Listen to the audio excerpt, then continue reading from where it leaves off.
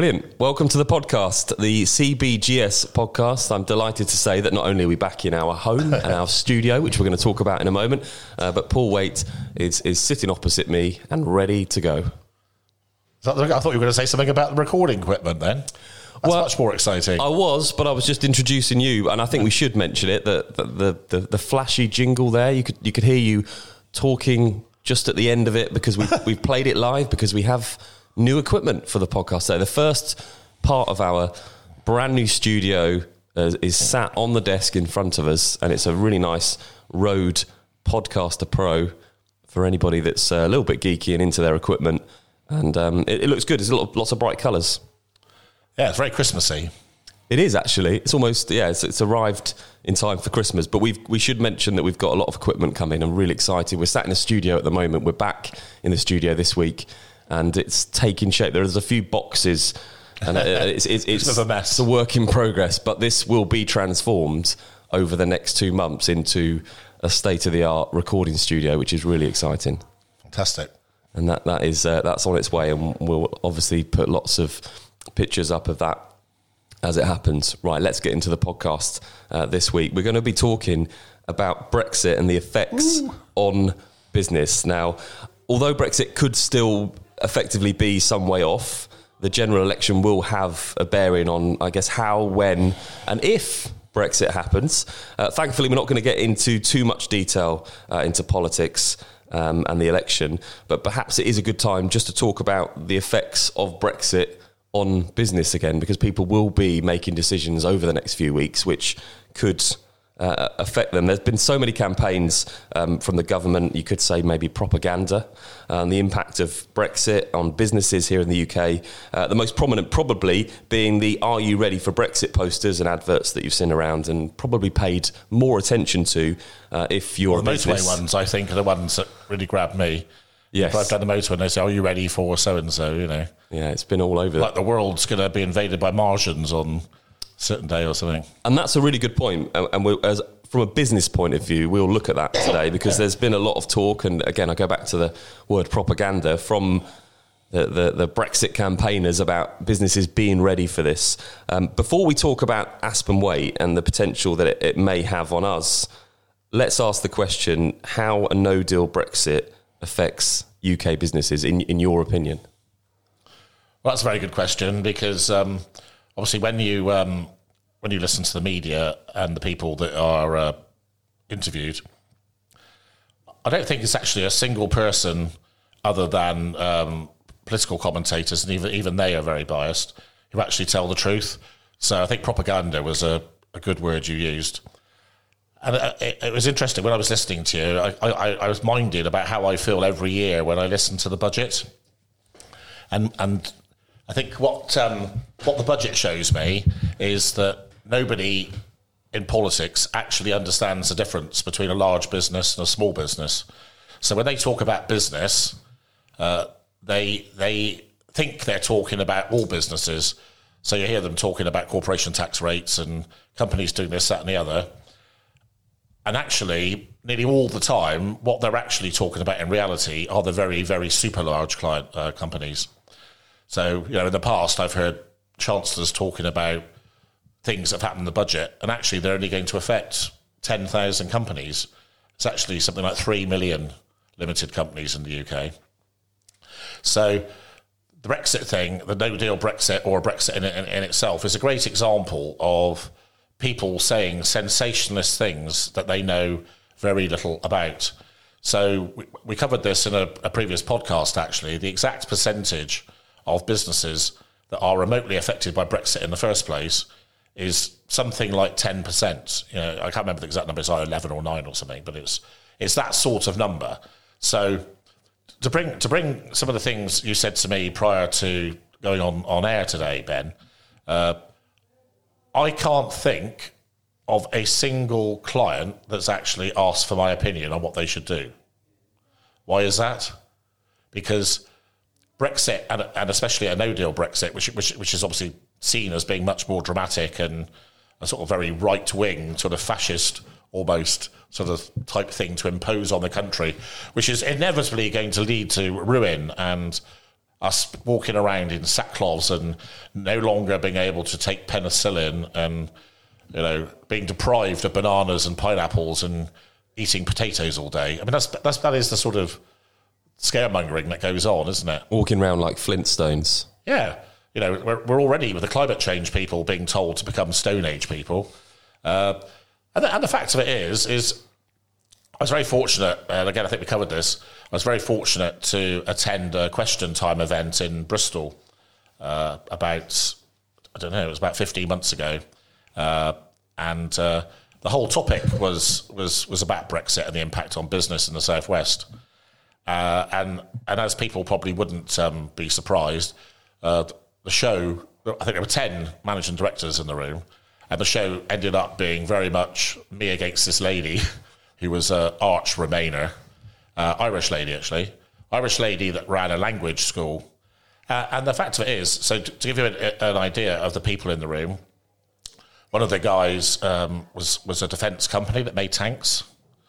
And actually, to be fair to me, in the because it was promoted by a local magazine, a big regional magazine, and when they published the magazine, I actually came out of it as the voice of reason. So it wasn't that I was being deliberately provocative. And here we have Kimmy Wimmy with puppy today and tea, which is always very nice.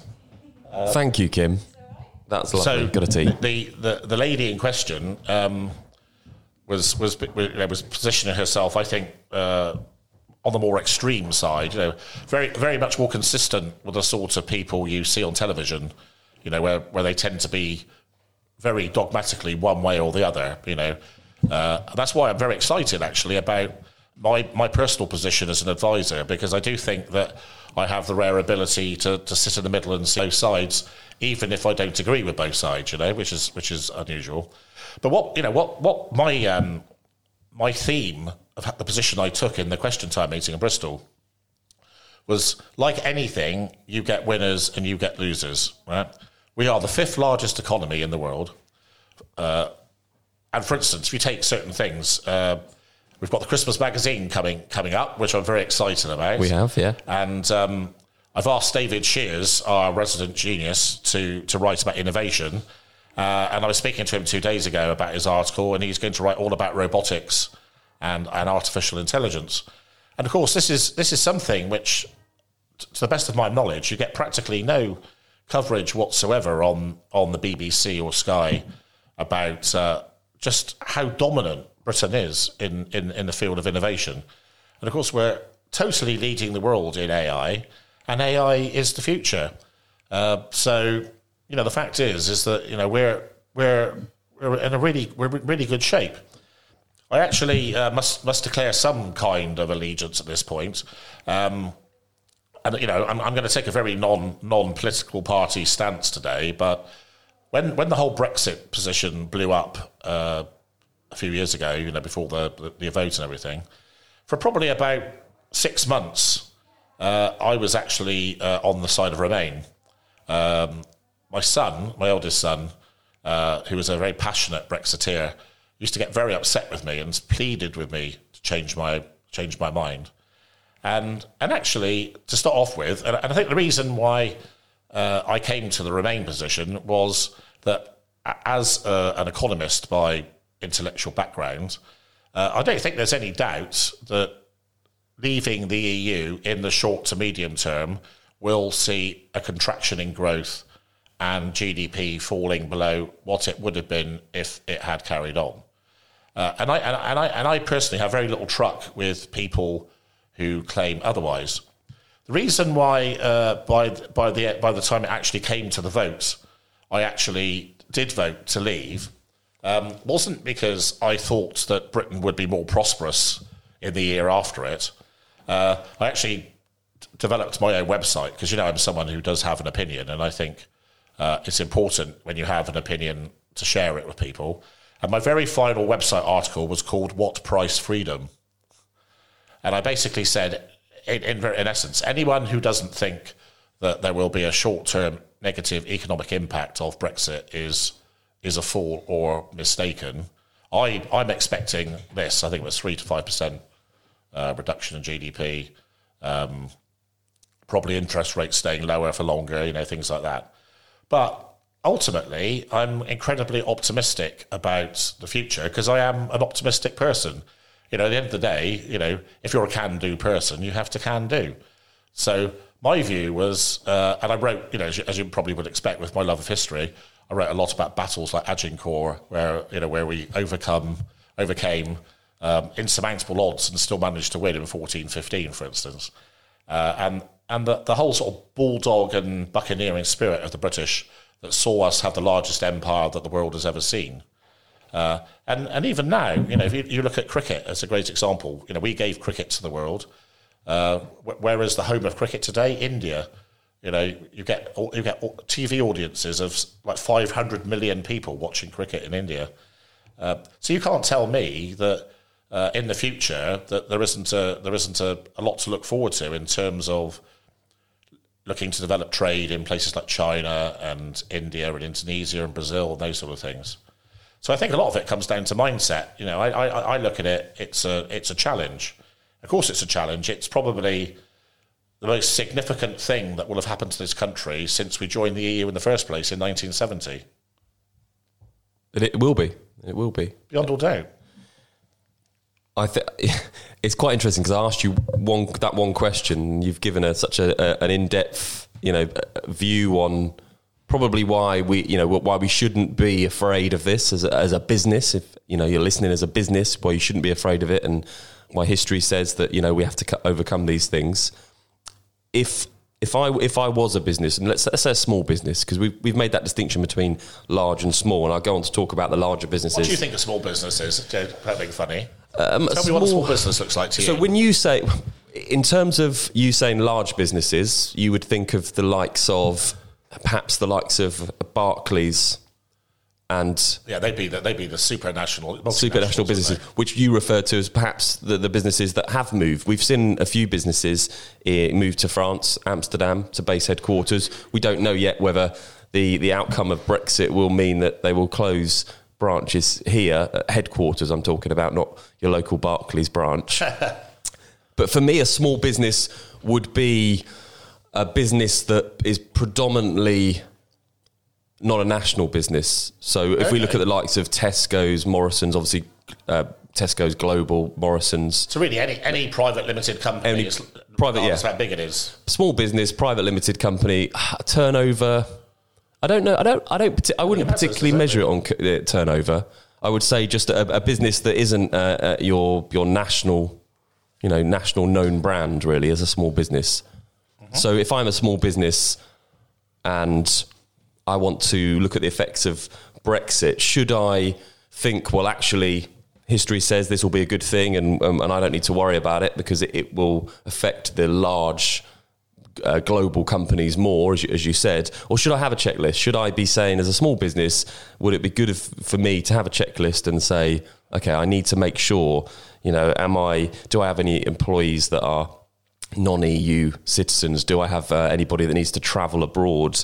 Do I have any taxes that are governed by EU laws? Should there be a small checklist that you go through, or do you not need to get into that level of detail?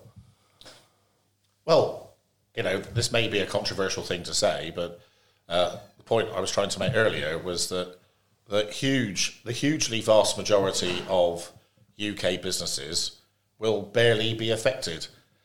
It was interesting, actually, because I pride myself on being intellectually honest, is how I call it. I couldn't help myself when I was listening to how you put it in your point, and I was thinking, actually, maybe there are a few points that I hadn't considered as much as I should have done. And maybe, as a result of this podcast today, I might just think a little bit more about perhaps whether there ought to be... I mean, one of my favourite sayings is 2 is better than none. What that means is, say, for instance, it's better to have 2 of something than nothing of something. So being overcautious is always better than being the opposite, So I think even if it was a little bit over the top, perhaps having some sort of checklist in all cases. So, if you were taking a doomsday scenario, so you take Aspen Waite now, which I'm very proud of, actually. we have people working for us who are ethnically Dutch, Ukrainian, Slovakian, Hungarian, that's just off the top of my head, and there are several others. So I suppose if you were a person who thought the opposite of me, we were saying last week about I don't know what no means. So to me, I very much operate on what I call a going concern basis. What that means is that I'll go to bed tonight, the moon will come out in the morning, the sun will inevitably break through at 7:15 or something. The day will start all over again, and so that will continue for millennia to come. That's just how my brain works. So, and as I said, the fact is that in reality, very few businesses, in terms of numbers, are significantly affected by Brexit. The reason why, in the Bristol Question Time event, the lady in particular was so passionate was because her business was affected. So when I said there's winners and losers, so it was quite interesting. I said there were 10 businesses there. Probably 6 of the 10 were pretty much totally unaffected by Brexit. You had 2 businesses in particular that were massively affected by Brexit. One was hers, affected very negatively. The tank company was seeing its orders going up 300%. They had sold something like £70 million of tanks to Germany on its own as a country in that year. So they were like, they could see nothing but hundreds of millions of pounds of sales of tanks. It's interesting that we don't hear the positives from this really, and we go back to that propaganda. We don't really hear stories like that and how the positive impacts on businesses. Well, of course, all businesses. As I say, it's life is. If we talk about life generally, the fact is life is not black and white; it's grey. I always say to people, on the whole, life is hard. Get over it. Accept the fact. Get on. The English legal system is not fair. Get over it. The fact is, you've either got to survive in this life and make the best of it, or you've got to become, a more slow, flaky, making everything more difficult than it is type person. And I'm not. I'm a person who wants to see solutions. So the fact is, there are, I don't know how many, a couple of 100,000 maybe at the most, companies in this country that could be significantly affected by a no-deal Brexit. No doubt about that. And of those, I don't think anyone can. This is the thing. At the end of the day, people talk with great certainty, don't they? This is going to happen. We are going to do this. The Liberal Democrats, they're going to spend the £50 billion that we're going to save by not coming out of Brexit, by stopping Brexit. They're going to spend it on all these things. Well, how do you know that? We chose as a country, extremely wisely as it turns out, not to join the EU.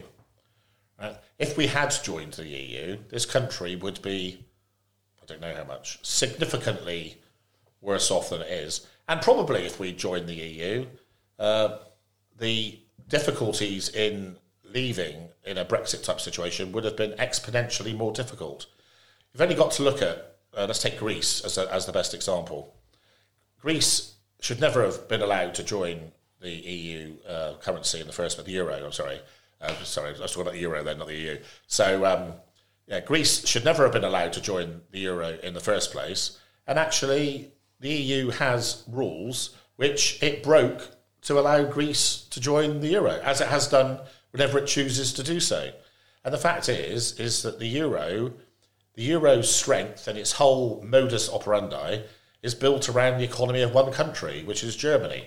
So you've actually got the strongest country basically creating a financial and monetary platform to suit itself when it doesn't. You don't have one size fits all.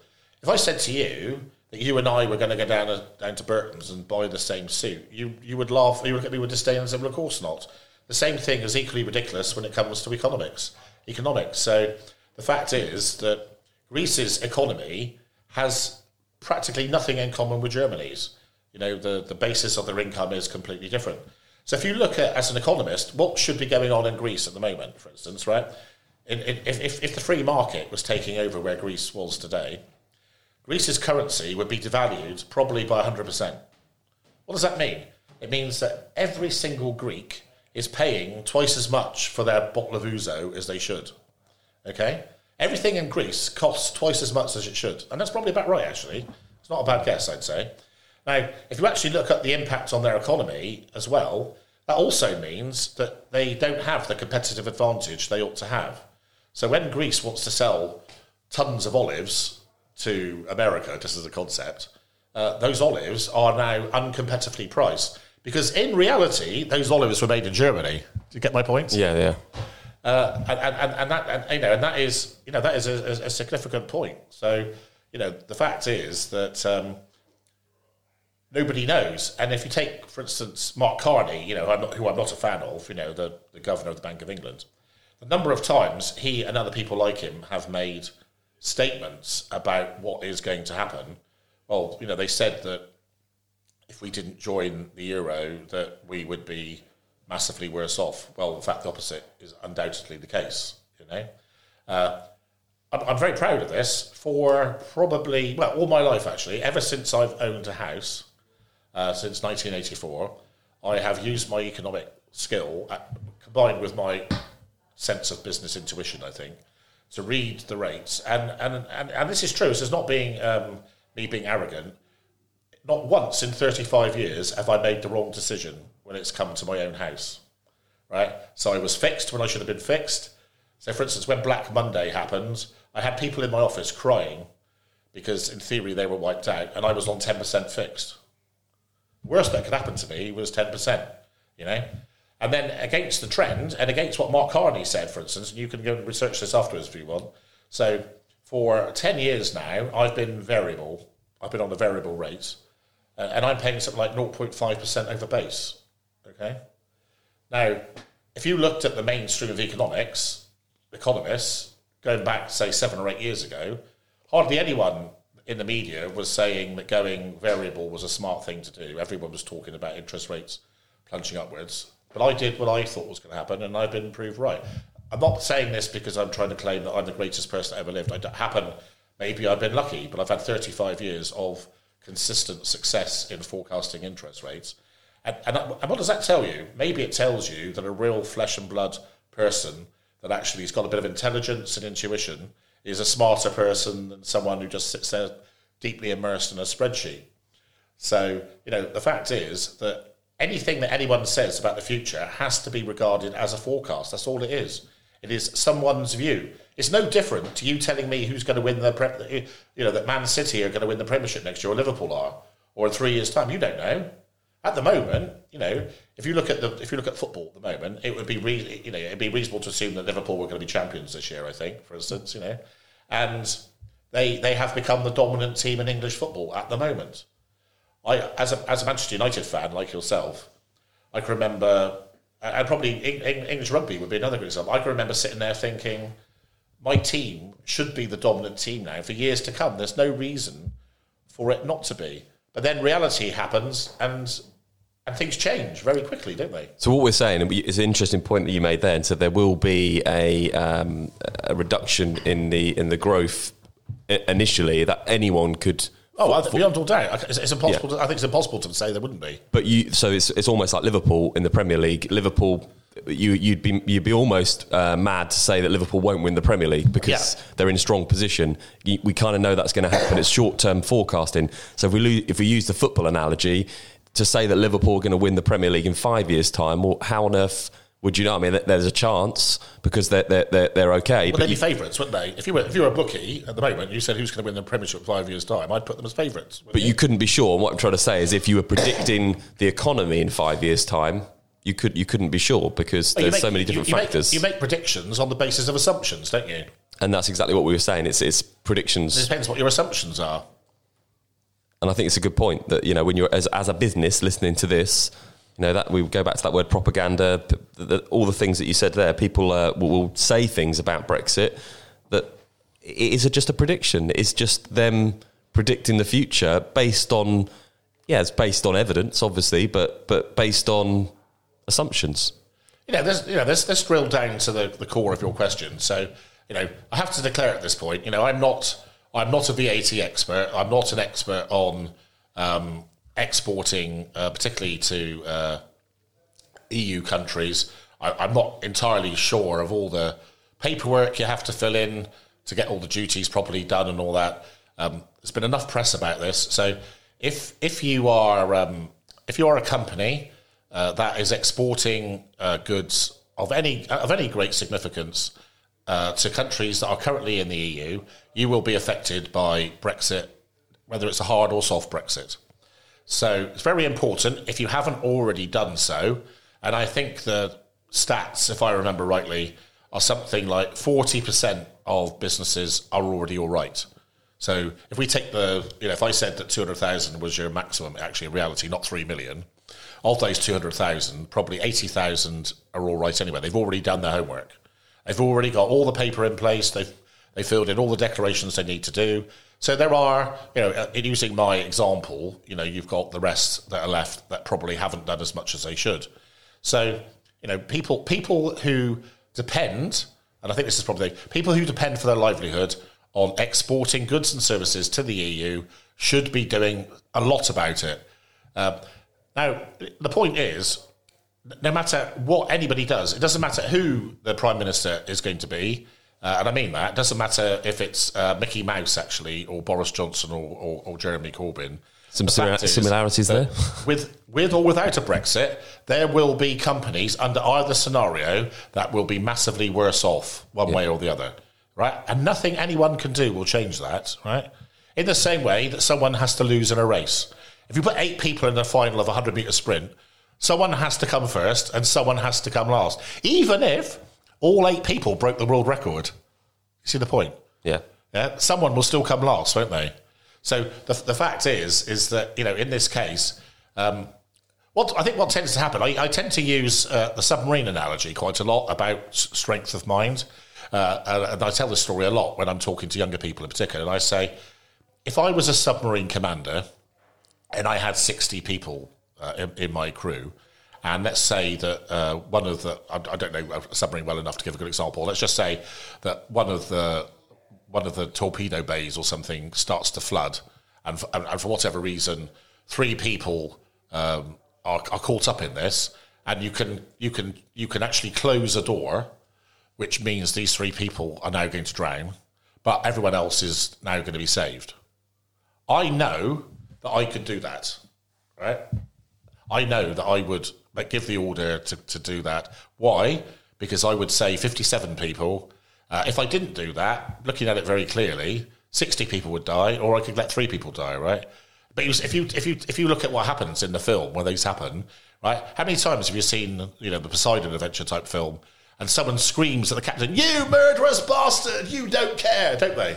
Yeah. It's I mean, but the fact is that what people don't understand is, and this is there's a certain part of society which is growing, unfortunately, in number, is that sometimes in life, inevitably bad things will happen. Someone was saying to me yesterday, I think it was Ross, I think there's an increase in the number of business failures at the moment, suddenly increased for a while. But to be honest with you, business failure isn't something that I particularly associate with Aspen Waite. But what my point is that, there will be, 20,000 businesses that are going to be really badly affected by Brexit, and that's going to happen. And there's probably very little they can do about it. But if you take my approach to life, so you look at you, right? 8 weeks ago, Ben Eltham didn't exist. That recording piece of equipment didn't exist. Why do you exist? Why does that exist? Right? Did Aspen Waite Media exist 26 years ago? No. Did it exist 16 years ago? No. Did it exist 6 years ago? It exists because that's my way of dealing with the future. I'm looking at the future and I'm saying this is the sort of business I want to have. All businesses should be doing that. Do you see what the point is? The whole point is you should be looking at your market and you should be saying, these are my customers. I want to have new customers.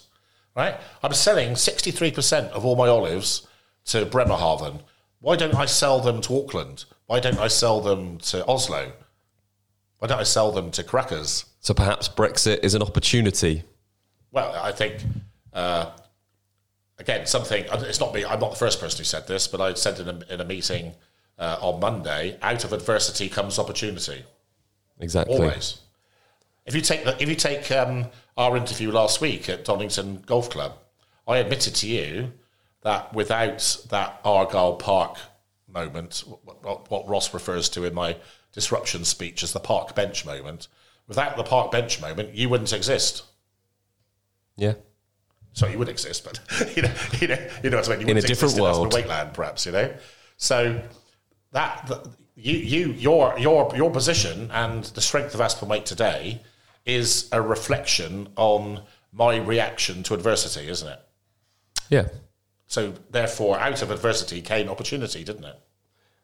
It did, and perhaps what we're talking about now, I did write this down as a talking point, is that actually, while Brexit, and it's been extended, and there's all sorts of political reasons behind that, we won't get into that.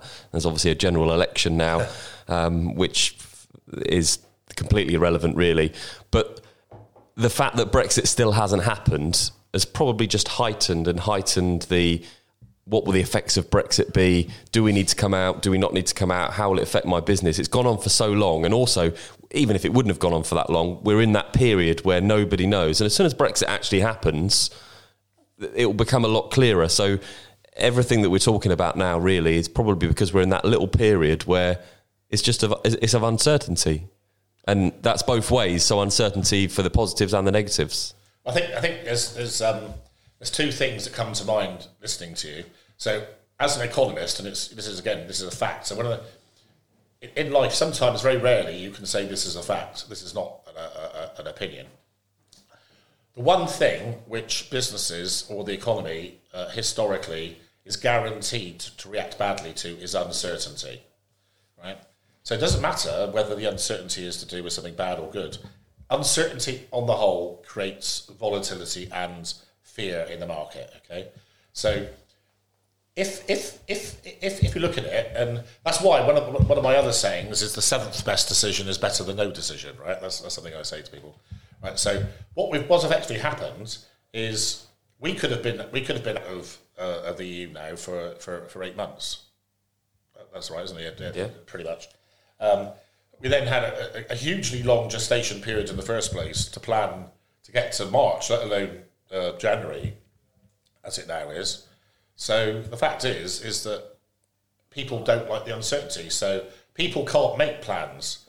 So, at the moment, and I would have said, if we were having this podcast 6 weeks ago, I would have said the chances of us remaining in the European Union were around 50%, probably, somewhere around there. I think, as of today, as a betting man, I would say they were less than 20%. To remain in the EU? Yeah.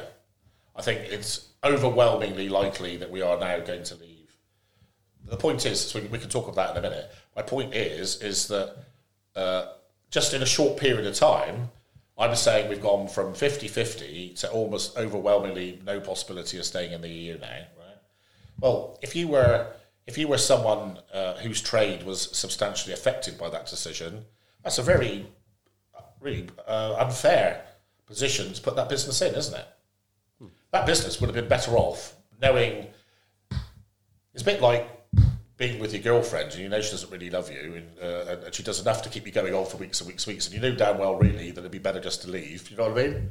Yeah. It's that sort of scenario. We've all been there. Paul's terrible analogy. Sorry about that. I think we're 40 minutes into the podcast. So I think it's fair to say that if people that are listening now, 40 minutes in, are listening because they're interested in the opinions. And I always feel like when you get into a podcast and you're that far in, you can start to give, real opinions. I want to ask you why you feel that we are now 20% chance of staying in the EU and not 50.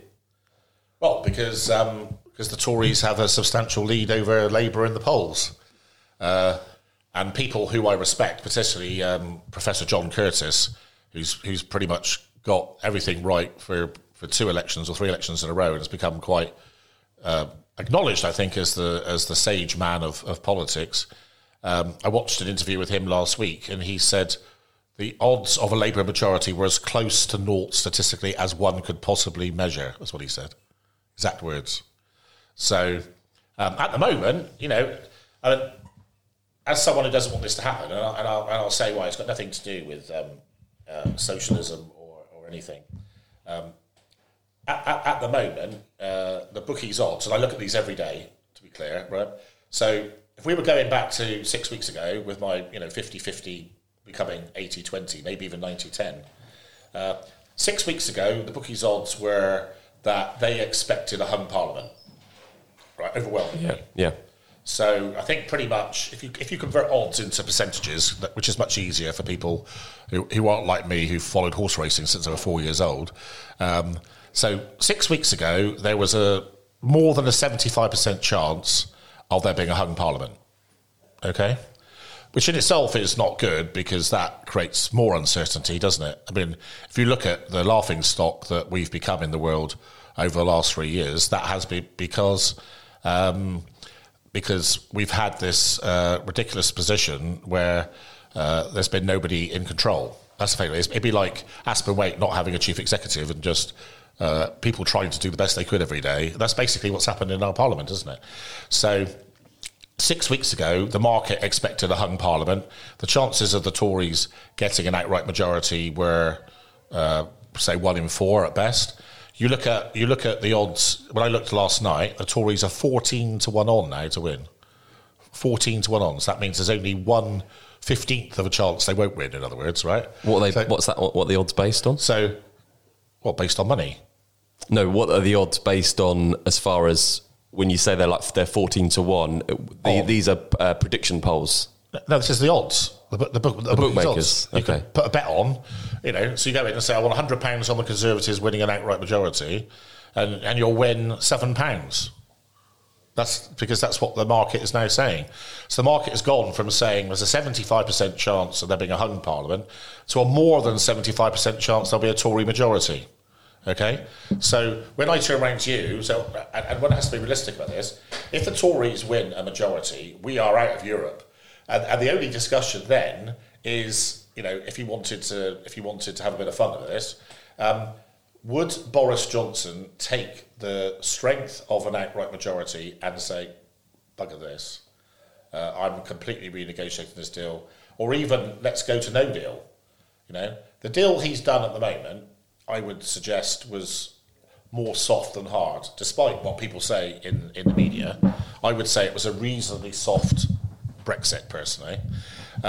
If he had a 50-seat majority in the House, is he one of two things? Is he going to go back and say, sod this, Juncker, we're not having a soft Brexit anymore, this is what we're going to have? And actually, because I can, if you don't agree with me, then I'm going to leave anyway. And I think the chances of a no-deal Brexit around the middle of October were practically zero. I would say, as of today, they are now quite realistic. So it just shows how quickly things can change. But has that not been... And I'm just going to say this right now. Thank you for listening to the podcast today. I hope you've enjoyed the business section. We did say this off air, actually, that we would end up going into politics. If that's it for you today, thank you for listening. We'll be back with a podcast next week. If you want the bonus feature of some politics, I'm going to ask a question now, which is, had the no deal, they put it through so that it was a legal document saying there could not be no deal. If we've had another election, does that then go away? So we can have a no deal Brexit? Well, obviously. So for a start, I think as has been proven over the last few weeks, that even lawyers, including the Attorney General, have got things wrong, and you've had people at the very highest level in judge land disagreeing with each other about what this and this that means. But I'm pretty sure in saying that there is, in itself, considerable legal debate over the legal validity of what you've just said, i.e., is it really a law, or is it just simply something that's been decided by the biggest group in the schoolyard at a point in time? Okay, what I think is undeniably true. And if anyone doesn't agree with this, then we're very happy to get your question afterwards by email, paul@aspen-waite.co.uk. But I'm pretty sure that if and it's not just the Tories. If the Liberals came in, for instance, they are intending to revoke Article 50 altogether. Well, that is undoubtedly a legal process. So, for instance, I can say to you with great certainty that the legal validity of revoking Article 50 is definitely more legally binding than the decision that you can't have a no-deal Brexit. If Parliament now comes in with a completely different shape to it, you now have 350 Tories walking into Parliament with, say, 3 Brexit people that will obviously vote with them, 8 to 10 DUP, and now you've got a majority of, 50, 60 one way. Well, they can do what they like, can't they? This is true. They could change whatever they want. If they want to turn around and say Thursday's Wednesday, that's something they could do. So, so they could change that law. Yes, of course they could, Ben. Now that we've got into politics, does it surprise you at all? I'm not sure if it is, actually. I mean, just to be clear on this, it's very interesting, again, just to get debate from people. Sometimes I do get lectured by people in Aspen Waite about the dangers of being political or not political. And what I've tried to do today is at no stage have I actually said this is what you should do or we should do. I just tried to say what it is. So if it is political or it's about politics, it's not meant to be biased, if you know what I mean. I'm just simply trying to make a point about how things are. A discussion. It's just a discussion, and it came from the beginning of the podcast about business and the effects on business and why we're here, why we're in this situation. I want to ask you, does it surprise you, and we can relate this back to business as well, we talked a lot about the effects and the businesses that will affect and won't affect and the positives and the negatives. Does it surprise you that the Conservatives are now these stronger favourites because Labour were the party that potentially would have another referendum, and if we had another referendum, the likelihood would be that we would stay in the EU based on predictions. Does it surprise you that, by the way? Pardon? I don't agree with that. Okay, we'll come back to that. But does it surprise you that with really the only option to remain in the EU being Labour as such, because they would have another referendum? Does it surprise you that the Conservatives have got this majority and that they are looking to go in and have this big stronghold on?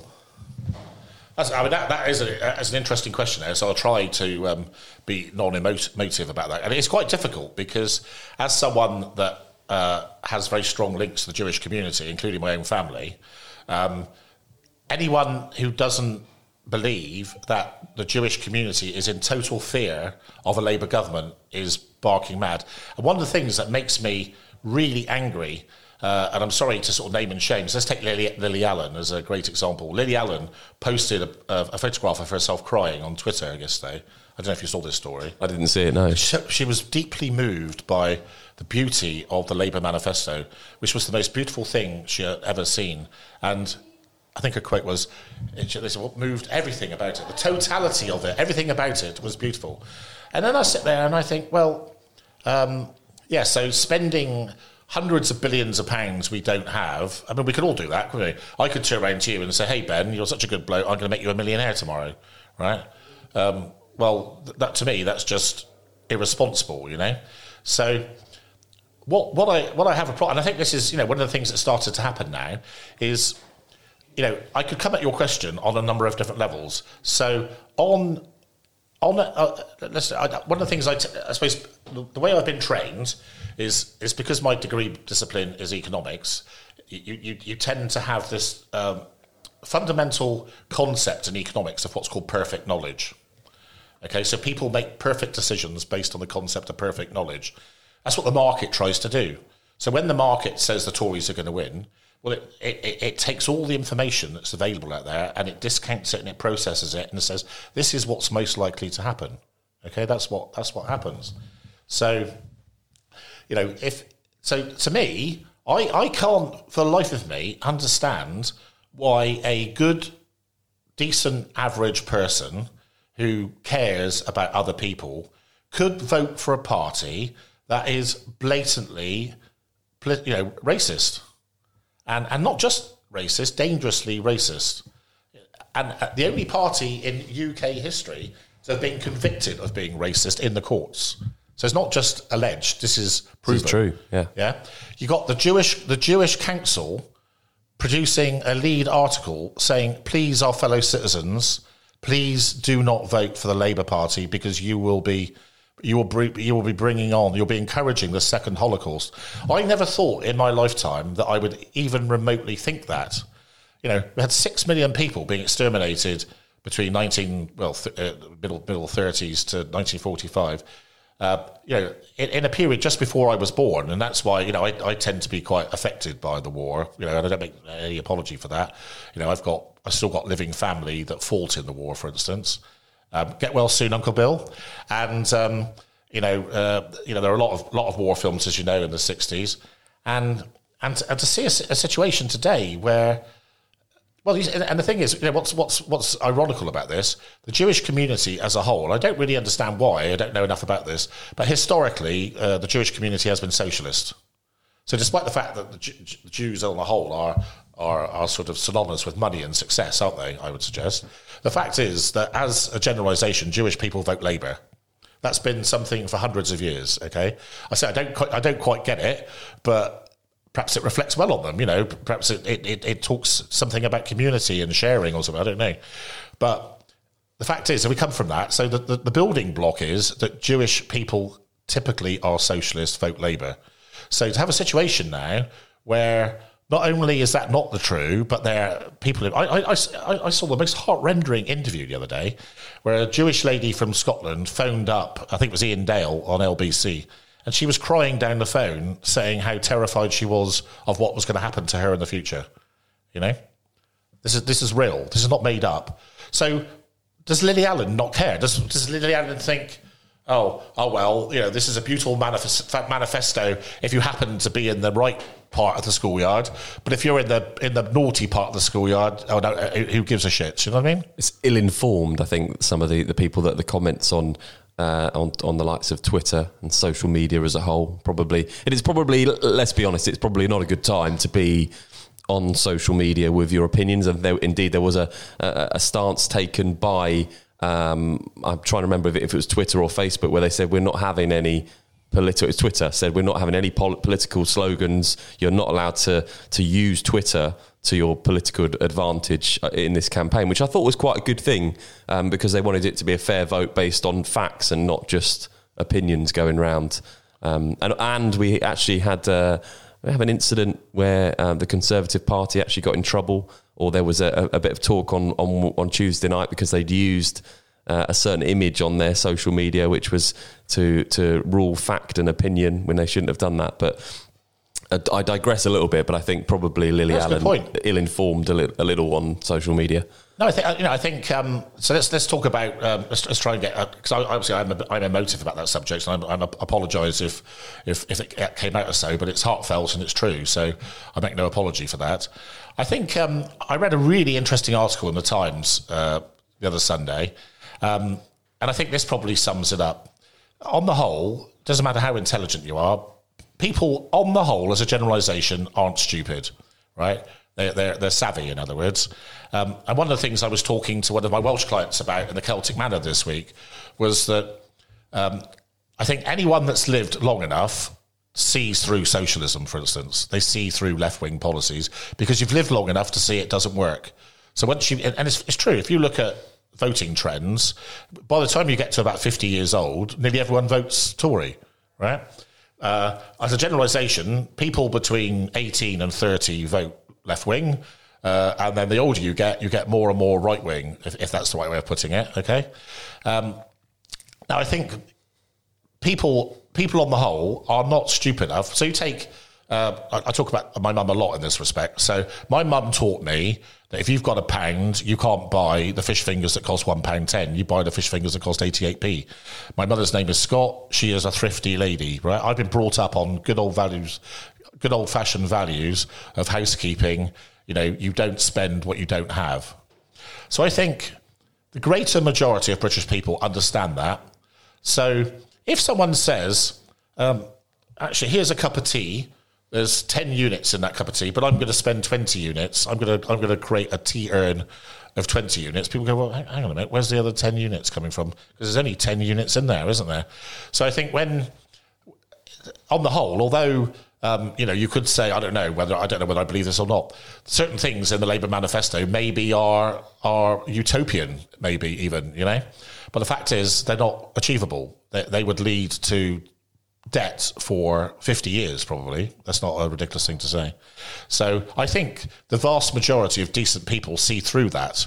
The other thing, which I thought was, I expect we're winding up now, so I think the defining thing I probably would like to say is a lady from South Wales was interviewed, and she was asked what she thought about the general election and Boris Johnson in particular. And she was asked, firstly, she was asked, did she trust him?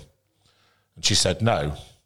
And then she said, and she stopped and she said, no, but he's got balls of steel, hasn't he? And I'm damn well going to vote for him, she said. Right? So I think that's a very good point, that. So she doesn't trust him, but he had balls of steel, right? And what the article was all about is that, on the whole, people like strength. People like strength in people who are telling them what to do. If you're going to have a leader, what do you want to have? A weak leader or a strong leader? Look what happened to this country when Theresa May was put in charge of this country.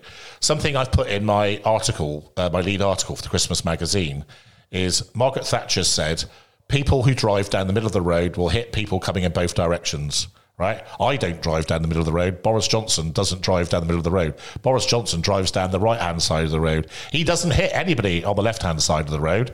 Right? What happens is so if we took that analogy, so probably Theresa May was probably approved of by 20% of the population, probably only despised by 20% of the population.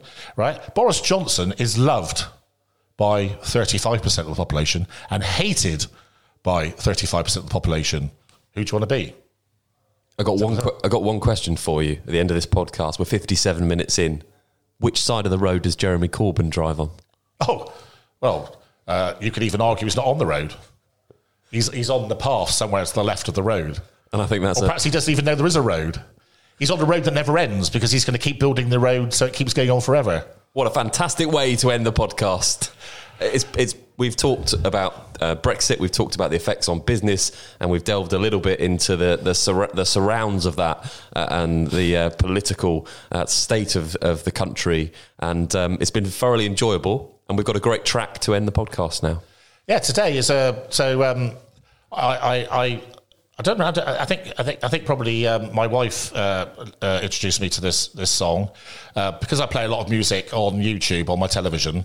In this day of technology, the YouTube sort of tries to predict what you're going to like, doesn't it? So I listened to this track for the first time a few weeks ago, and it's called Iodine Red by a lady called Carla Werner. It's a little bit Lana Del Rey-esque, but probably a bit softer, a bit less vulgar, and actually rather beautiful, hauntingly beautiful, and a wonderful song. It's one of those songs you think, I should have heard this song before. It's so wonderful. It's one of those songs that you want everyone else to know. And one of the things we talk sometimes about things like legacy, So with me, I want to create a legacy. One of the things I want to do on the radio side is I want people to get the joy of listening to tracks that I know, So that's one of the things that we try to do at Aspen Waite, and we will be doing in the years to come with our radio station. So I'm going to let you all decide, listeners, how great you think this track is, but I think you're going to thank me for it. So it's Iodine Red by Carla Werner.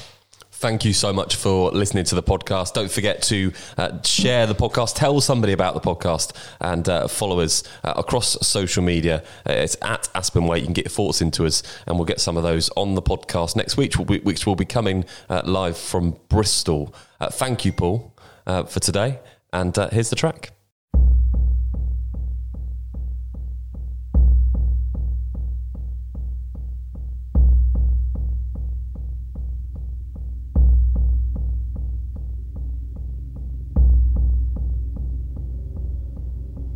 This morning I woke up, felt like a monk, silently observing something celibate. I've been dreaming of this sea in love.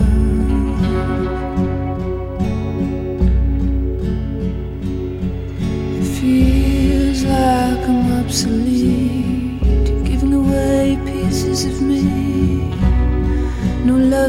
return for what I give you easily. I'll take it back, you take everything. Just like poetry unrecited, I think of us and the moon turns iodine red.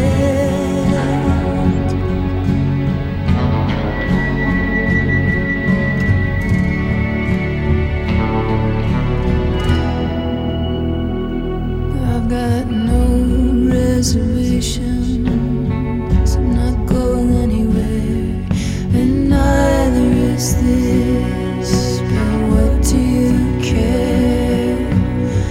We could keep on getting deeper to reach the nothing nowhere.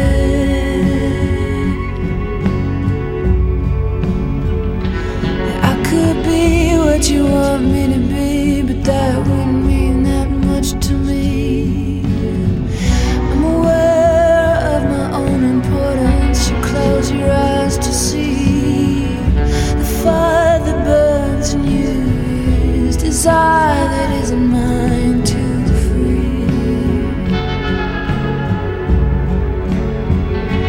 Just like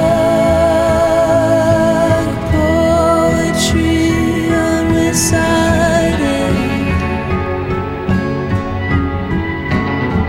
I think of us and the moon turns iodine red.